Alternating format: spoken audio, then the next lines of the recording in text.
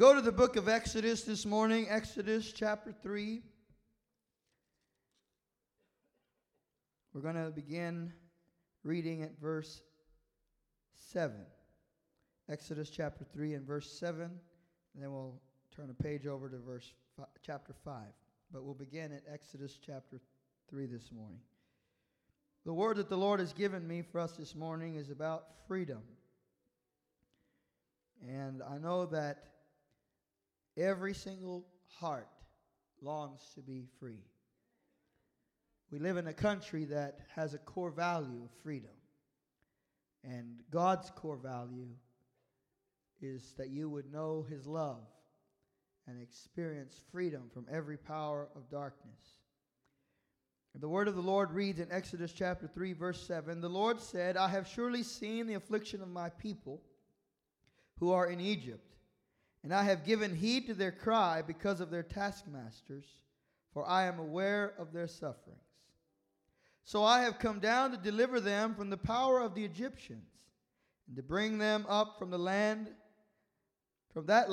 to a good and spacious land, to a land flowing with milk and honey, to a place of the Canaanites, the Hittites, the Amorites, the Perizzites, the Hivites, the Jebusites. Now behold, the cry of the sons of Israel has come to me. Furthermore, I have seen the oppression with which the Egyptians are oppressing them. Therefore come now, and I will send you to Pharaoh, that you may bring my people, the sons of Israel, out of Egypt." Now chapter 5 and verse 1. "And afterward Moses and Aaron came and said to Pharaoh, Thus says the Lord, the God of Israel, Let my people go, that they may worship me in the wilderness. But Pharaoh said, Who is the Lord, that we should obey his voice and let Israel go? I do not know the Lord, and besides all of this, I will not let the people go." Let's pray. Father, we thank you this morning for the unction of the Spirit that has been upon this service and our time together. We pray now that you would anoint my lips of clay to teach and preach the word of the living God. And I ask you to anoint the hearing of this congregation, that we might have faith in what we hear. As we hear your word, that we would be transformed by its truth. We ask that in Jesus' name. And everyone said amen. Amen. You may be seated this morning. At the time of our text this morning, the nation of Israel has been in Egyptian bondage for 400 years. This is probably a fact that is well known to you, as many movies have been made about it. Charlton Heston many years ago made a movie called The Ten Commandments, and a few years ago they made a cartoon about this called The Prince of Egypt, I believe. And so this story is not unfamiliar to us, but I want you to think about it again this morning, not as their story, but as your story. Because the story of the Egyptians and the deliverance of God from under their yoke and under their oppression was one which relates to our freedom and our deliverance today. Pharaoh is an Old Testament type, an Old Testament picture of Satan and satanic work in the life of God's people. Satan's desire is to oppress and to destroy the people of God. It is his agenda, 100% and complete, to bring a destruction to your faith. And I want you to know this morning that there is a real devil. He's not a joke. He's not a cartoon figure that you see sometimes depicted in the cartoons or in the newspapers. But he is a real and a powerful enemy of every single human being. And he is a real and powerful enemy to the church. Although Satan is not a omnipresent or omnipotent being, he was created by God as an angel. He rebelled against God, and so he does not have universal power or universal control. But he does have as much power and as much control as people will give him in their lives. And Pharaoh is a picture to us of how Satan works and what his strategy is. Jesus spoke to us in the book of John chapter 10 about the enemy, he said that our enemy, that the devil, had come to steal, kill, and destroy. That is Satan's agenda for your life. I want you to know that, because some people think Satan is their friend, or somehow that he is their buddy. No, he hates your life. He hates your guts. He wants to destroy you. And these are the three things on his agenda: steal, kill, and destroy. He wants to steal from you what God has given you. He wants to steal your peace. He wants to steal your joy. He wants to steal your satisfaction in God. He wants to steal your freedom, and he wants to steal that grace of God upon your life. He comes as a thief in order to take out of your life the things that God has promised you. Jesus said that the Son of God came through the front door, and that he himself is the door, but that the one who comes through the back door, or comes in through a window, or across a wall, is a thief and a robber. That's what Satan is. He is a thief and a robber. He comes with an evil intention into a life. He wants to steal the truth that you hear from the Word of God. And many times he accomplishes this. Sometimes you leave church blessed and excited. By the time you get to the parking lot, he's already stole the word and the joy and the peace that God gave into your life. You've got to put an end to that this morning. Say amen, somebody. He comes to steal. He comes to kill. The enemy's agenda is death. He brought death to the world. The Bible said that he came into the Garden of Eden, and he told Eve, you won't die if you eat of the fruit of this tree. Will you surely die? God had said, in the day you eat of this, you will surely die. But he came and he contradicted the voice and the word of God. And he brought death and sin into the life of Adam and Eve, and by extension, death and sin into our lives. And so he brings death. He brings death to marriages. He brings death to families. He brings death to careers. He brings death to finances. And ultimately, he wants to bring death to your spiritual life. He wants to bring death and deadness to the things that God has awoken in your spirit. The Bible said that we were dead in trespasses and in sin. That was our previous state. But Jesus came that we might have life. Say amen, somebody. And he came that we might have life, and life more abundantly. The enemy came to steal and to kill and to destroy. His agenda is the absolute destruction of your life. He's playing for keeps. He's not trying to just do some damage. He is playing for keeps in your life. That's why I advise you, don't play with the devil. Don't play with sin.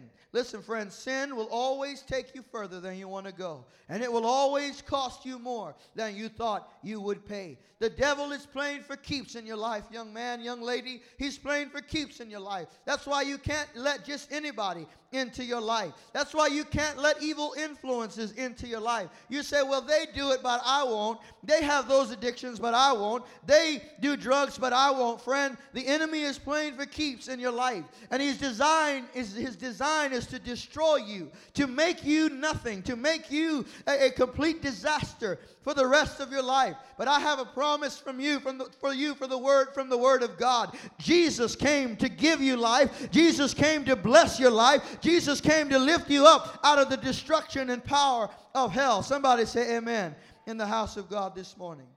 So Pharaoh has made slaves of the people of Israel. They came to Egypt as a family of 70. Is there anybody in here that is a part of a family of 70? When you count up grandma and grandpa and nieces and nephews and everybody else, some of you have bigger families than 70. Some of you, your whole family wouldn't sit in this church. You know, Jacob came into Israel with a family of 70, and when they left Egypt, there were 2 million people. And what I want you to see in that is that although they were in Egypt, the blessing of God was on their life. Although they were a small family when they came in, they became a nation of 2 million people when they went out. Why? Because although the enemy uses strategies to oppress and to try to contain the work of God in your life, there is a blessing upon your life. The people of Israel had a blessing upon their life. They were the sons and daughters of Abraham, Isaac, and Jacob. The blessing of God was upon them. And so they began to multiply. They began to increase. They began to grow. And I want to give you an understanding of why there's adversity in your life. Do you want to have a little understanding this morning? Do you want some insight as to why there's adversity in your life? This is why. Because the enemy sees where you're going. The enemy sees the blessing of God on your life. And the enemy wants to stop that blessing, and he wants to stop the progress of God in your life. The enemy saw that in the lives of the Israelis. They were prospering. They were multiplying. They were becoming a nation. And Pharaoh said, I've got to go in and I'm going to make them slaves. I'm going to oppress them, or else they will become greater than Egypt. They will become greater than us. That's why there's adversity in your life. That's why there's trouble in your life. The enemy wants to stop the growth and the progress that God is making in you. That's why you can't let the enemy have 1 inch of progress in your life. You got to hold on to what God has promised you and hold on to the blessing of God that is on your life. You see, if the enemy can have just a little bit of space in your life, he'll destroy it completely.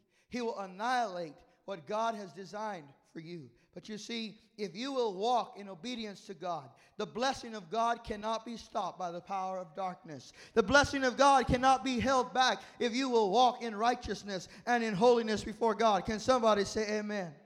And so the nation of Israel becomes slaves to Egypt because Satan wants to make slaves of everybody. He wants to make a slave of you. He wants you to do his bidding, to carry out his will and his purpose. The Bible tells us that God's people started to do something about this situation. 400 years they were in slavery, and then the day came when they decided that they were tired of being slaves. You see, anyone who wants to be free has to come to a moment in their life when they get tired of being tired, when they get sick of being sick, when you decide enough is enough. I wonder this morning if there's anybody in here that says enough is enough. I didn't hear anybody this morning. Is there anybody in here that says enough is enough? You see, until you've made up your mind that enough is enough, nothing is going to change in your life. What is the pastor preaching about this morning? I'm preaching about change. I'm preaching about the changes that you want to see in your life. The changes that you wish for and hope for. Those things that you know are possible in your life. But you continue to be unable to bring change to your life. You've got to make up your mind that I'm going to see this thing change in my life.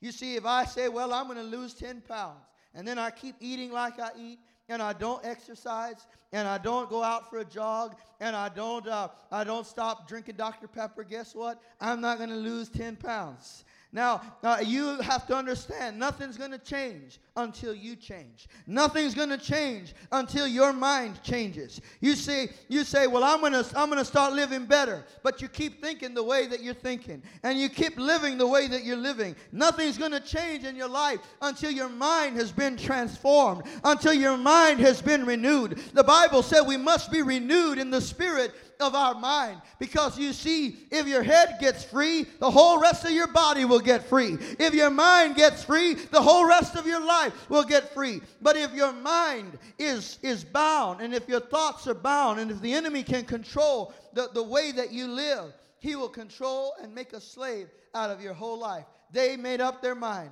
I'm sick and tired. I am done with this. Enough is enough. And you know, there is nothing more powerful than a believer who rises up with righteous indignation to say, this is it, devil. This is as far as you're going to go. Come on, somebody. I'm preaching to some parents this morning that you need to walk into the lives of your children and set the devil in his place and tell him, devil, this is as far as you're going to go in the life of my children. This is as far as you're going to go in their minds. Come on, somebody. I'm talking about the authority that God has given you as a child of God. Some of you need to walk into your house today and cast the devil out of your house, because he's living in the closets. He's living under the bed. He's living in he's living under your pillow. You're letting him rule your life. You've got to decide, this is it. Enough is enough. I have a promise from God. I have a blessing from God. I don't have to live this way anymore.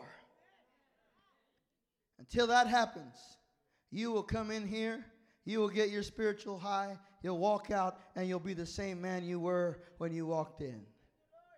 Nobody wants to hear this morning.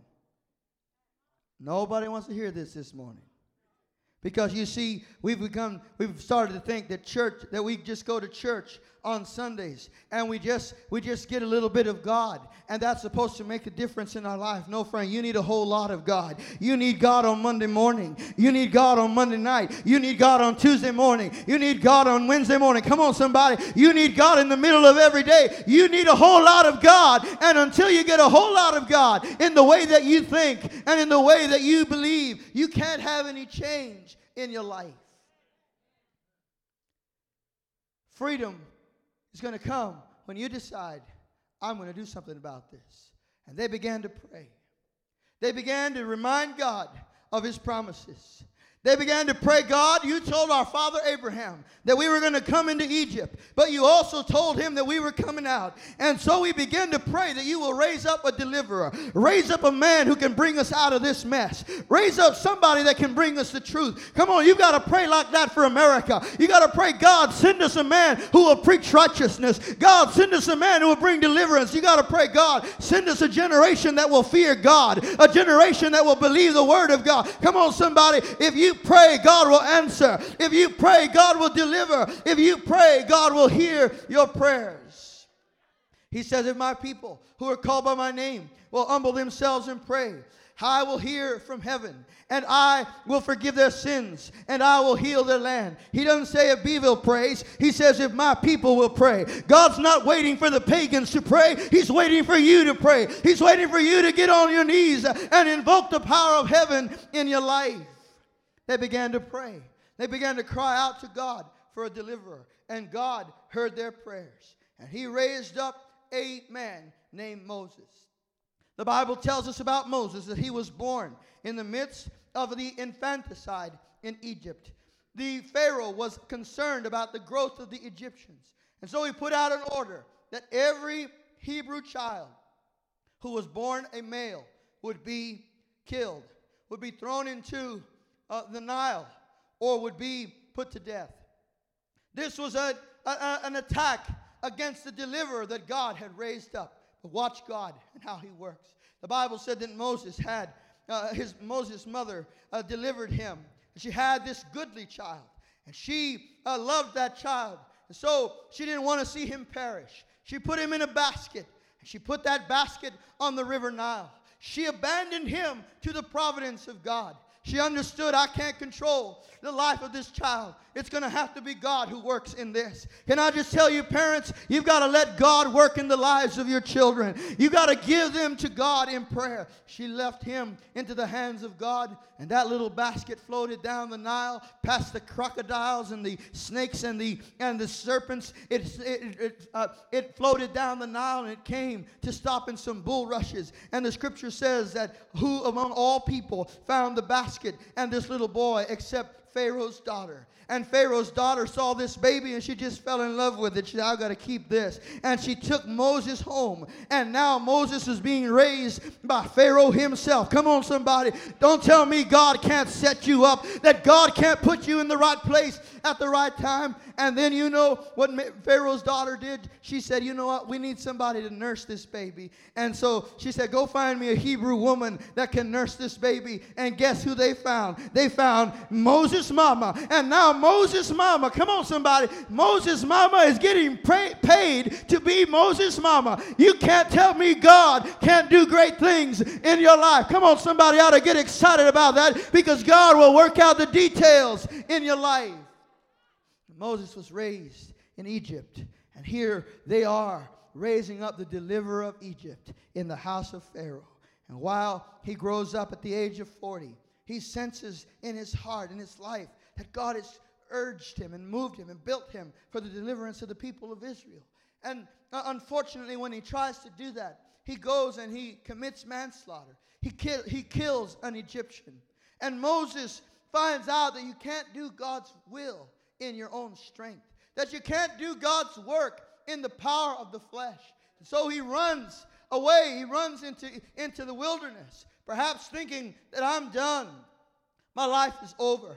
But you see, there was still a people that were praying. There was still a people saying, God, bring deliverance. God, set us free. And the Bible said that one day Moses was pasturing the flock of his father-in-law Jethro. And he took that flock to the west side of the wilderness, to Mount Oreb, the mountain of God. And when he was there, he saw something that he was attracted to. He saw a bush that was on fire. This was not unusual because bushes in the desert catch on fire all the time. When I was a kid, I used to see sometimes that hay bales would catch on fire. This was not an unusual thing.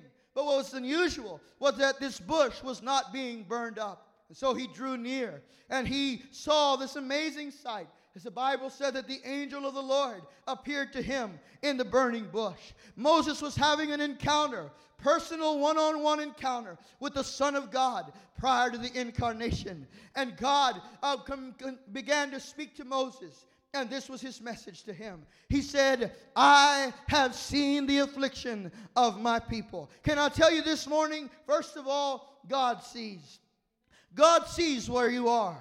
God sees what you're going through. God sees your need. You might feel like, Pastor, nobody understands. Nobody knows. Nobody sees what I need. But let me tell you, friend, God saw your life. He saw your need. He saw you crying when no one else did. He saw that desperate situation, that alleyway with no exit. He saw that place of trouble where you were. He knows exactly where you are this morning. He knows where you are spiritually, physically, financially, and emotionally. He knows every last cent in your bank account. He knows how much power there is in your life. He knows exactly what you need. And then he said, I have heard their cry. Do you know that God still hears our prayers? That God still hears the cry of his children? Come on, somebody. The Bible says that the gods of this world, they have eyes, but they cannot see. They have ears, but they cannot hear. They have a throat and a mouth, but they cannot speak.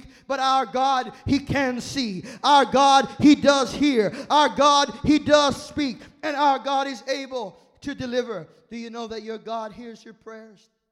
When you shout to him in anxiety and in panic and you say, Lord, help me. Do you know that God hears your prayers? And when you whisper and you just say, Jesus, you know that God hears that too. You know, sometimes you don't even pray. Sometimes you just groan. Oh, and you know what? God hears the prayer coming out of that groan. And he has the ability to answer. Then he says to Moses, I have seen, I have heard, and I have known. I am an understanding God. I am aware of their situation. You say, Pastor, how could God possibly know what I'm going through right now? He lives up there in heaven. All of the angels at his beck and call. He doesn't have any idea of the problems that I face. No, friend. He knows. How does he know? Because God became a man. God became flesh and dwelt among us. He knows what it's like to bury a dead loved one. He knows what it's like to pay taxes. He knows what it's like to be rejected by his friends. He knows what it's like to go through the agony of trial and testing. He's been right where you've been. In fact, he went there ahead of you. He went there before you so that when you went through that valley, you would not walk through the valley alone, so that you would have the presence of a God who knows and who understands. The Bible says such a high priest became us, one who could sympathize with our weakness. He knows what it's like to be a man, and he knows exactly what you need. And this morning, God knows exactly the need of your life. And he says this to Moses, I have come down to deliver. Now we see God condescending toward man. You realize when you study the religions of this world, they're all religions about men who were men and then became God.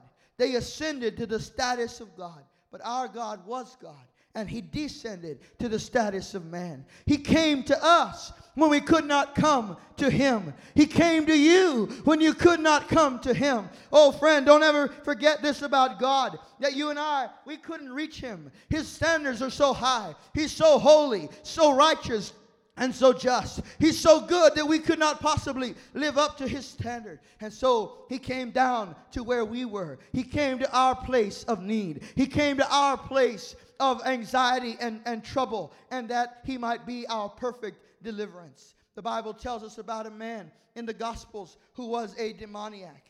He was, the Bible tells us, possessed by 2,000 demons. You know, one demon is enough to ruin your life, all right? You don't need any more than that.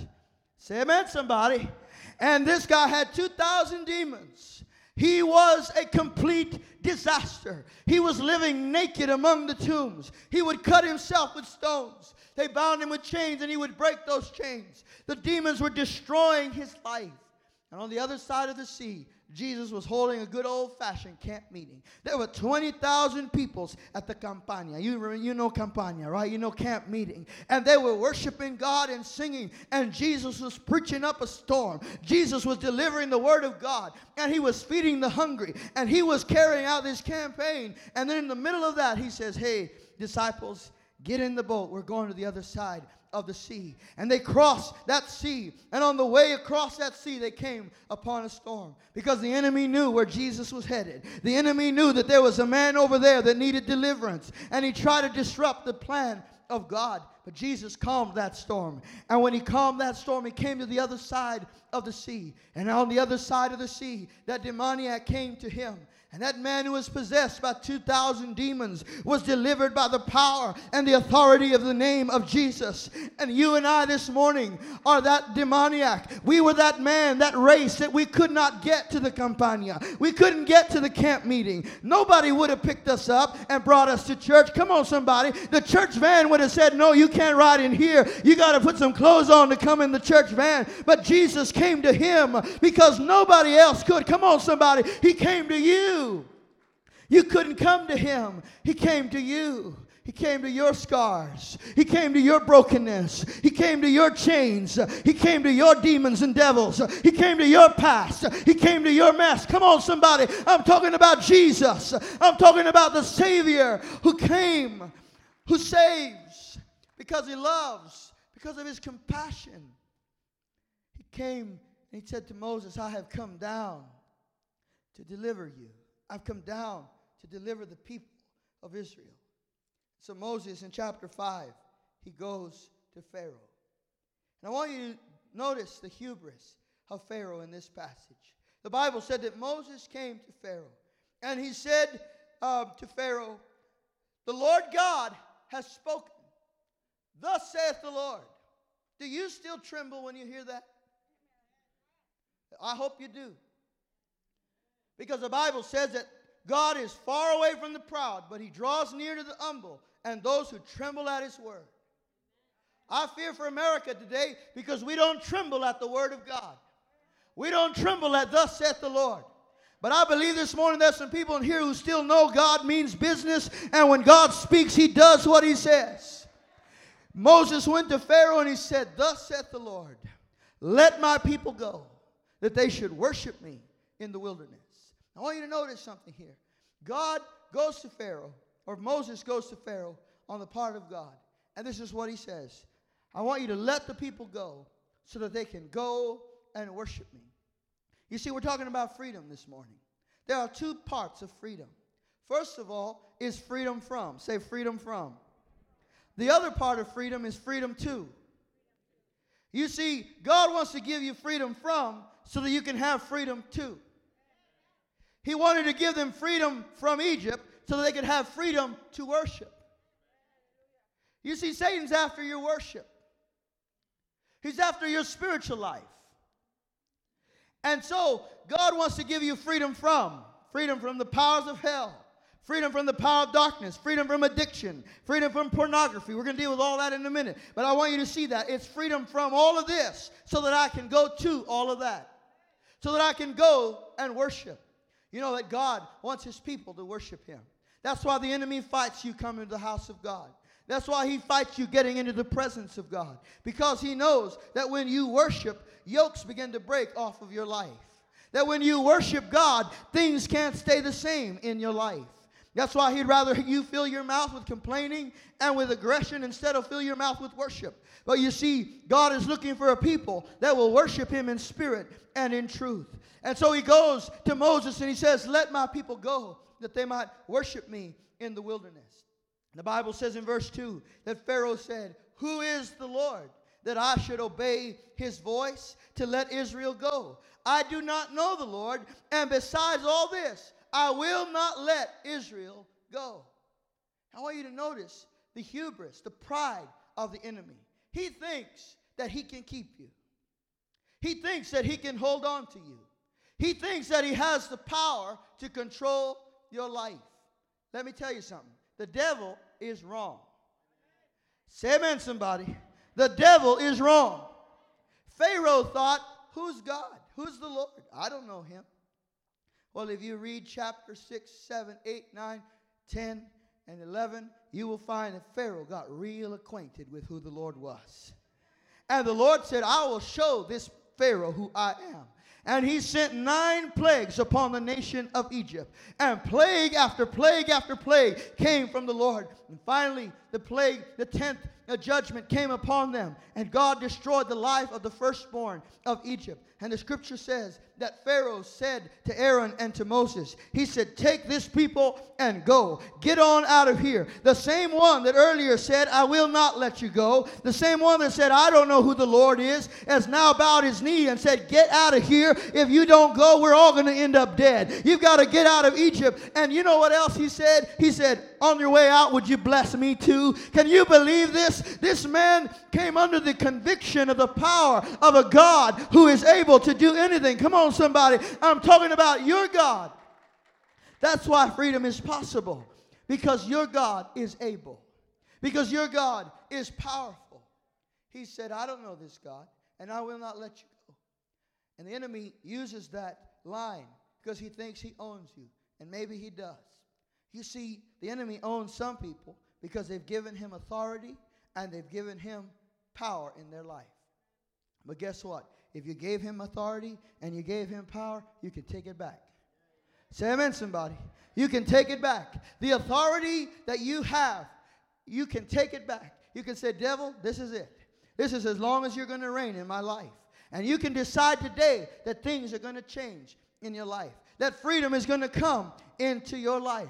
Pharaoh thought he could hold them. You know, one time I went to pray for a young lady that they thought was demon-possessed, and I didn't know, and she didn't know either. And I said, are you demon-possessed? She said, I don't think so.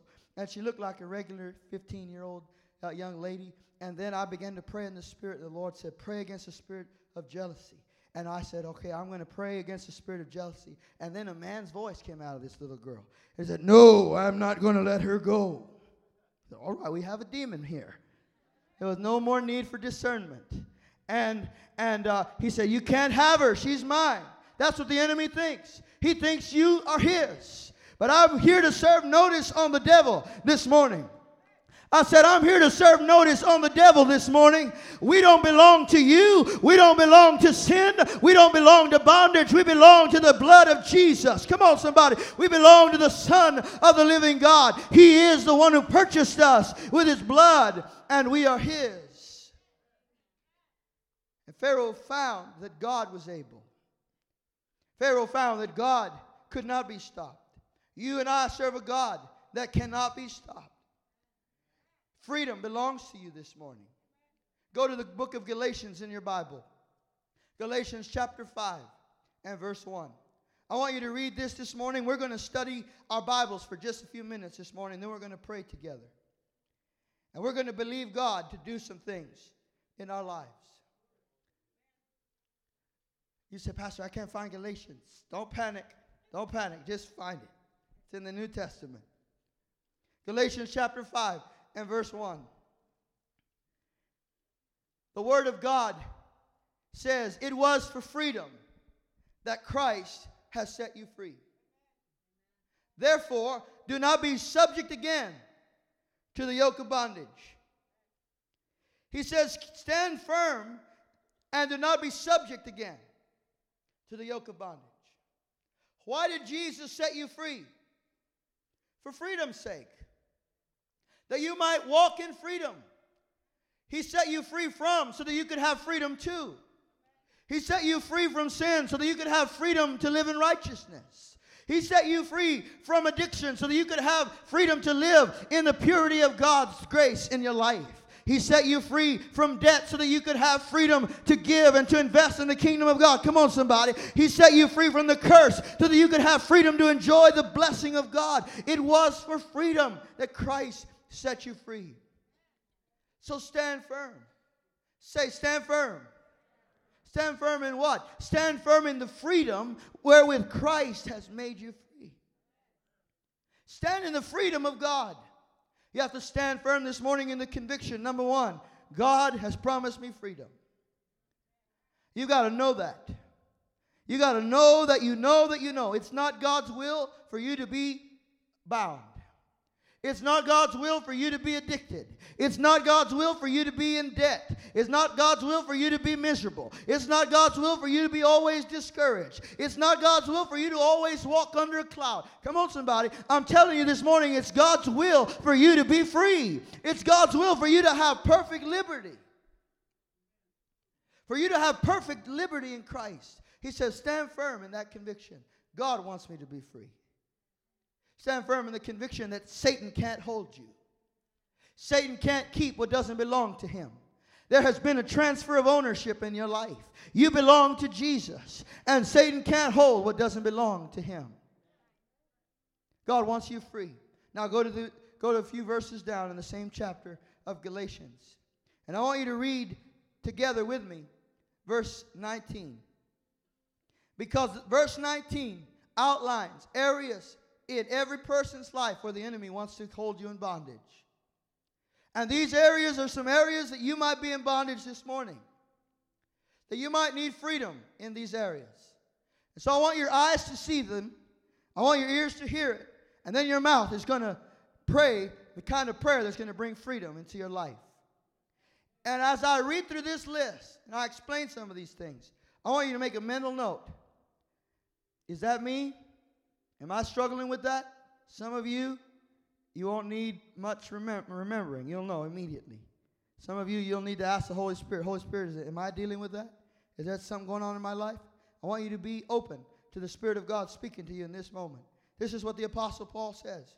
He says that the works of the flesh are evident, and that they are, first of all, he lists 3 sexual sins. He says immorality, impurity, and sensuality. These are areas where Satan wants to bind every single person in this room. And many of you have gained victory over this area of your life, but some of you have not. And this morning, God is speaking to your heart. He says, I want you free. Free from immorality. What is that? That's sexual practices that are contrary to the Word of God. What do you mean, Pastor? That means sexual immorality is sex outside of marriage, and sex outside of the definition of marriage, which is between a man and a woman. God says, if you want to be free, I'll make you free from sexual immorality. You know that 60% of men in America are bound to pornography. That means that I don't have to shoot too straight this morning. I'm going to hit somebody. 60% of women as well. That blew my mind.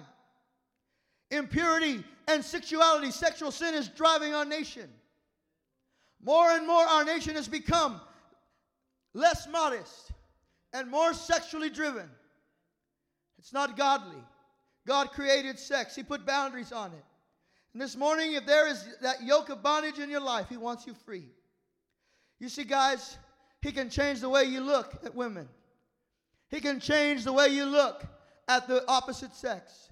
He can turn that perverted and destroyed mind that Satan has gotten a hold of and make it clean and make it pure. And He wants to do that in your life. He wants to give you complete freedom. I know you're afraid to say amen right now because you might think I'm talking to you, or somebody next to you might think I'm talking to you. Doesn't matter what anybody else thinks. Guess what? God wants you free. God wants you free. God wants you free. And He wants you free so that you can be free from immorality and be able to go from that to be able to enjoy the blessing of God and the prosperity of God over your life and over your relationships. And then He lists religious sins. The religious sins are idolatry and sorcery. What is idolatry? Idolatry is setting up anything in your life before God. Idolatry an idol in your life is anything in your heart that you value more than God. You know, idols are not always made of stone and wood. Some people make an idol out of their house or out of their car, but a lot of people make an idol out of their husband or out of their wife or out of their children. Some people idolize their children so much they can't correct them. They can't tell them the truth. They can't put them in their place. They made an idol out of their money, out of their job. And God wants you free from idolatry. Because when you're free from idolatry, you can go from worshiping a dead thing, a lifeless thing, a limited thing, to worshiping the living God. A God who has no limits to his power and no limits to his authority and strength in your life. He lists sorcery, which we know as witchcraft. That's when you go and you participate in the occult, whether it be through Ouija boards or horoscopes or having your palm read or going to a witch doctor. Any one of those things is a work of the flesh and will bring bondage into your life. It will bring bondage into your soul. But you know that word witchcraft has a lot more meanings than just that. It also means manipulation. People who use manipulation to get their way, who connive and twist and turn people's emotions in order to get what they want. This happens in marriages. It happens in families. It happens on the workplace. God calls it witchcraft. Manipulation. Trying to get other people to do what you want so that you can have what you want. God says it's witchcraft and he wants it out of your life. He wants to give you freedom from that this morning. But can I go a little deeper? This word sorcery in the Greek is the word pharmakia, from which we get the word pharmacy. You know that in the ancient times, they didn't used to call it drugs. They called it witchcraft. When you take a drug into your body in order to stimulate your mind or to get yourself into another space or another place, let me tell you, friend, you're practicing witchcraft. It's not just a high. It's not just a chemical thing going on in your body. You're actually inviting demons into your life. You're inviting unclean spirits into your life. I know you don't want to hear this morning, but I've come to rip the lid off and let the devil know that this is going to be a house of prayer and a house where God sets people free. Come on, somebody. You can be free from the power of addiction. And that's not just addiction to illegal drugs, but prescription drugs, which many people in the house of faith today in America are bound to prescription drugs. We hear every day about the opioid addiction in America. Can I tell you, God has a solution for that. It is the delivering power of the name of Jesus, and he wants to set you free. He doesn't want you to be bound. He doesn't want you to live driven for the power of a drug in your life. Those are religious sins. Then he lists emotional sins. Maybe you said, Pastor, I don't have any problem with pornography. I don't have any problem with immorality. I don't go to witches and I don't serve idols. But these are emotional sins. Enmity, strife, jealousy, outbursts of anger, disputes, dissensions, factions, and envy. Why are there so many more of those than the others? Because these sins are more common, and they're just as demonic and just as powerful to destroy as these others which I've mentioned. Look closely at them. Enmities. Some of you have in your gene pool a fight spirit. You carry a chip on your shoulder, ready to fight anybody. God wants to make you free. He wants to take the fighter out of you and give you peace, to make you a peacemaker. Come on, somebody. Strife, jealousy. Oh, how jealousy can rule and destroy a life. It can destroy a marriage. It can destroy a career. You know, the Bible tells us that jealousy is the root of murder. Jealousy will destroy. Jealousy causes you to think that you need to have what someone else has, and that if you don't, that somehow they are not, that they are better than you.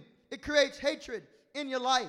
I've seen people that see a nice car drive by, nicer than theirs, and they hate the guy that's driving it. I think, well, what did that guy do to you?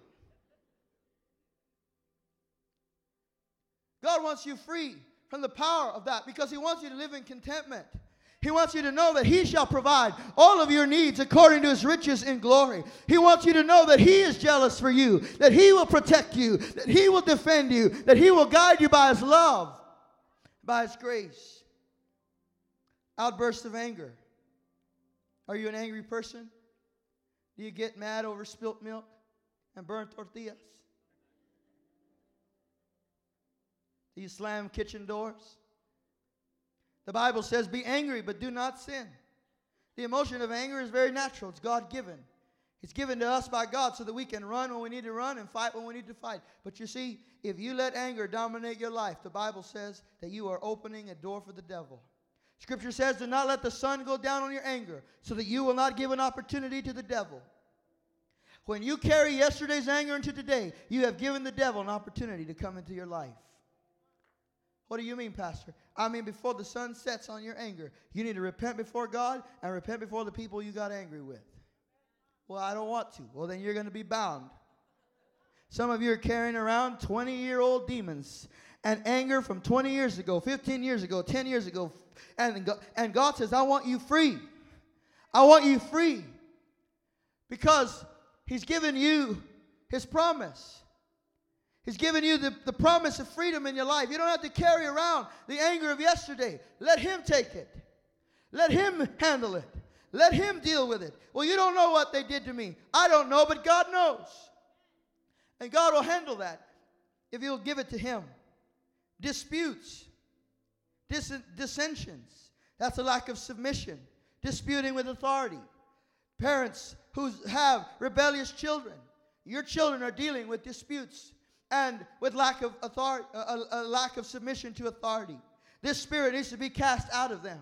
The Bible gives us a very simple remedy for casting out this spirit in the lives of children. It's called discipline. It's called correction.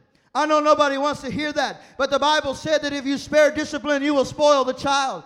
Come on, somebody. I'm not talking about child abuse. I'm talking about putting your foot down and letting them know that you have divine authority in your house and that you have the authority that God has given you to be their parent. You're the parent, not them. Nobody said amen. I said, you're the parent. That rebellious spirit's going to grow up and it's going to make them lose every job they get. That rebellious spirit is going to grow up in them and make them an impossible adult to be married to. You've got to set that thing right now so that they can see the freedom of God for the rest of their life. Come on, somebody. I'm talking about freedom for your children and your children's children. And God wants you free, and He wants them free as well. And if you're dealing with a rebellious spirit, you're having trouble submitting to authority, bring it under the blood this morning. It's time to get freedom.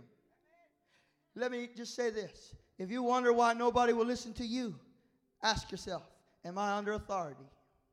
Because here's the deal. The devil operates by authority.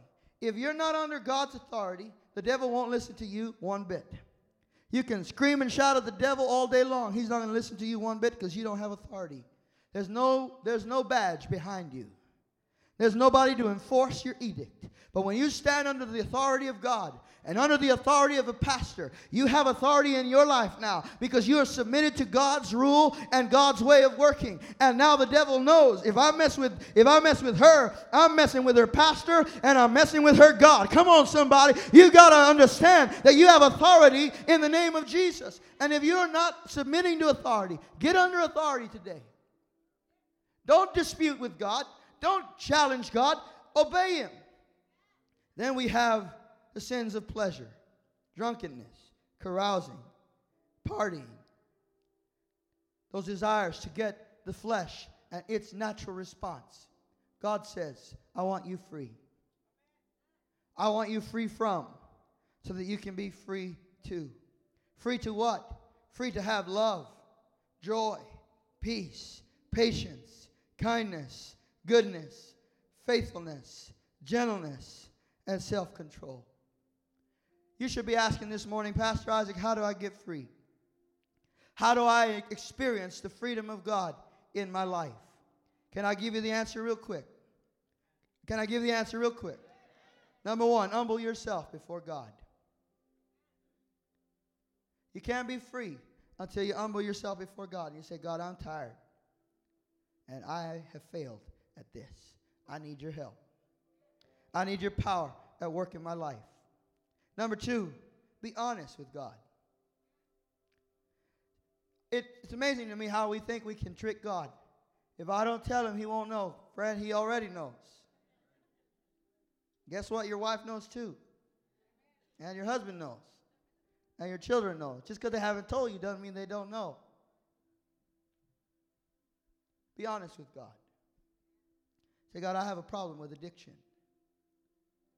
I have a problem with pornography. I have a problem with lust. I have a problem with alcohol. Be honest with God. God, I have a problem with anger. I have a problem with jealousy. I have these issues going on in my life. And when you're honest with God, the Bible calls that confession. You tell God who you are. He already knows, but He wants to hear you say it. When you confess to God, the Bible says that He is faithful and just to forgive you of all unrighteousness. I advise you to confess to God every day. Don't close your eyes in the morning or in the evening until you've confessed your sin to God and received His forgiveness of sin. Number 4, repent and renounce evil. What does repent mean? It means to turn your back to sin. Once you've confessed to God, then you have to repent. And you renounce those things that have been binding you. Those things that have become a power, a yoke in your life. You repent of it, and then you turn your back on it. And you don't go back. That means that if you have drug paraphernalia in your house, you go throw it away. Don't sell it on eBay. Throw it away. If you have pornography in your house, you go throw it away. You go delete it. Come on, somebody. You don't leave it in the back closet in case things come back, because they will come back. You throw it away. Is anybody listening to the preacher this morning? You turn your back on that thing. If there's alcohol in your refrigerator this morning, go and open up that can and pour it out and get it out of your house. Come on. I'm talking about you turn your back. You renounce that thing. If you're holding a grudge, if you're holding on to anger, you're holding on to resentment, you let it go. And you stop chewing on it. You know how you do that? You start blessing the person that you used to hold a resentment and a grudge against. And I promise you, when you start blessing them, it's hard to curse them. It's hard to curse people while you're blessing them. It's hard to try to control and manipulate other people when you're praying God's blessing over their life. And finally, forgive. Forgive. You can't be fully free unless you forgive. I don't know who hurt you. And I don't know how long ago it was. I know the scars are deep and the wound is heavy.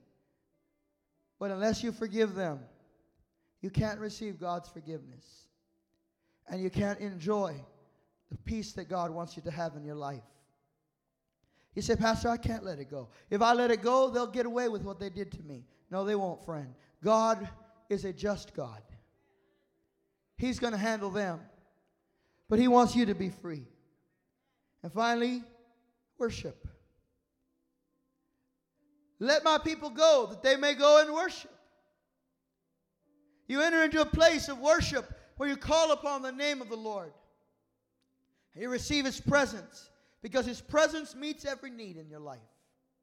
His presence brings complete deliverance into your life. Now, here's what we're going to do this morning. We're going to pray together. So I'm going to ask you to stand with me, and all of us come into this altar this morning. Every person come into this altar this morning. And we're going to pray together.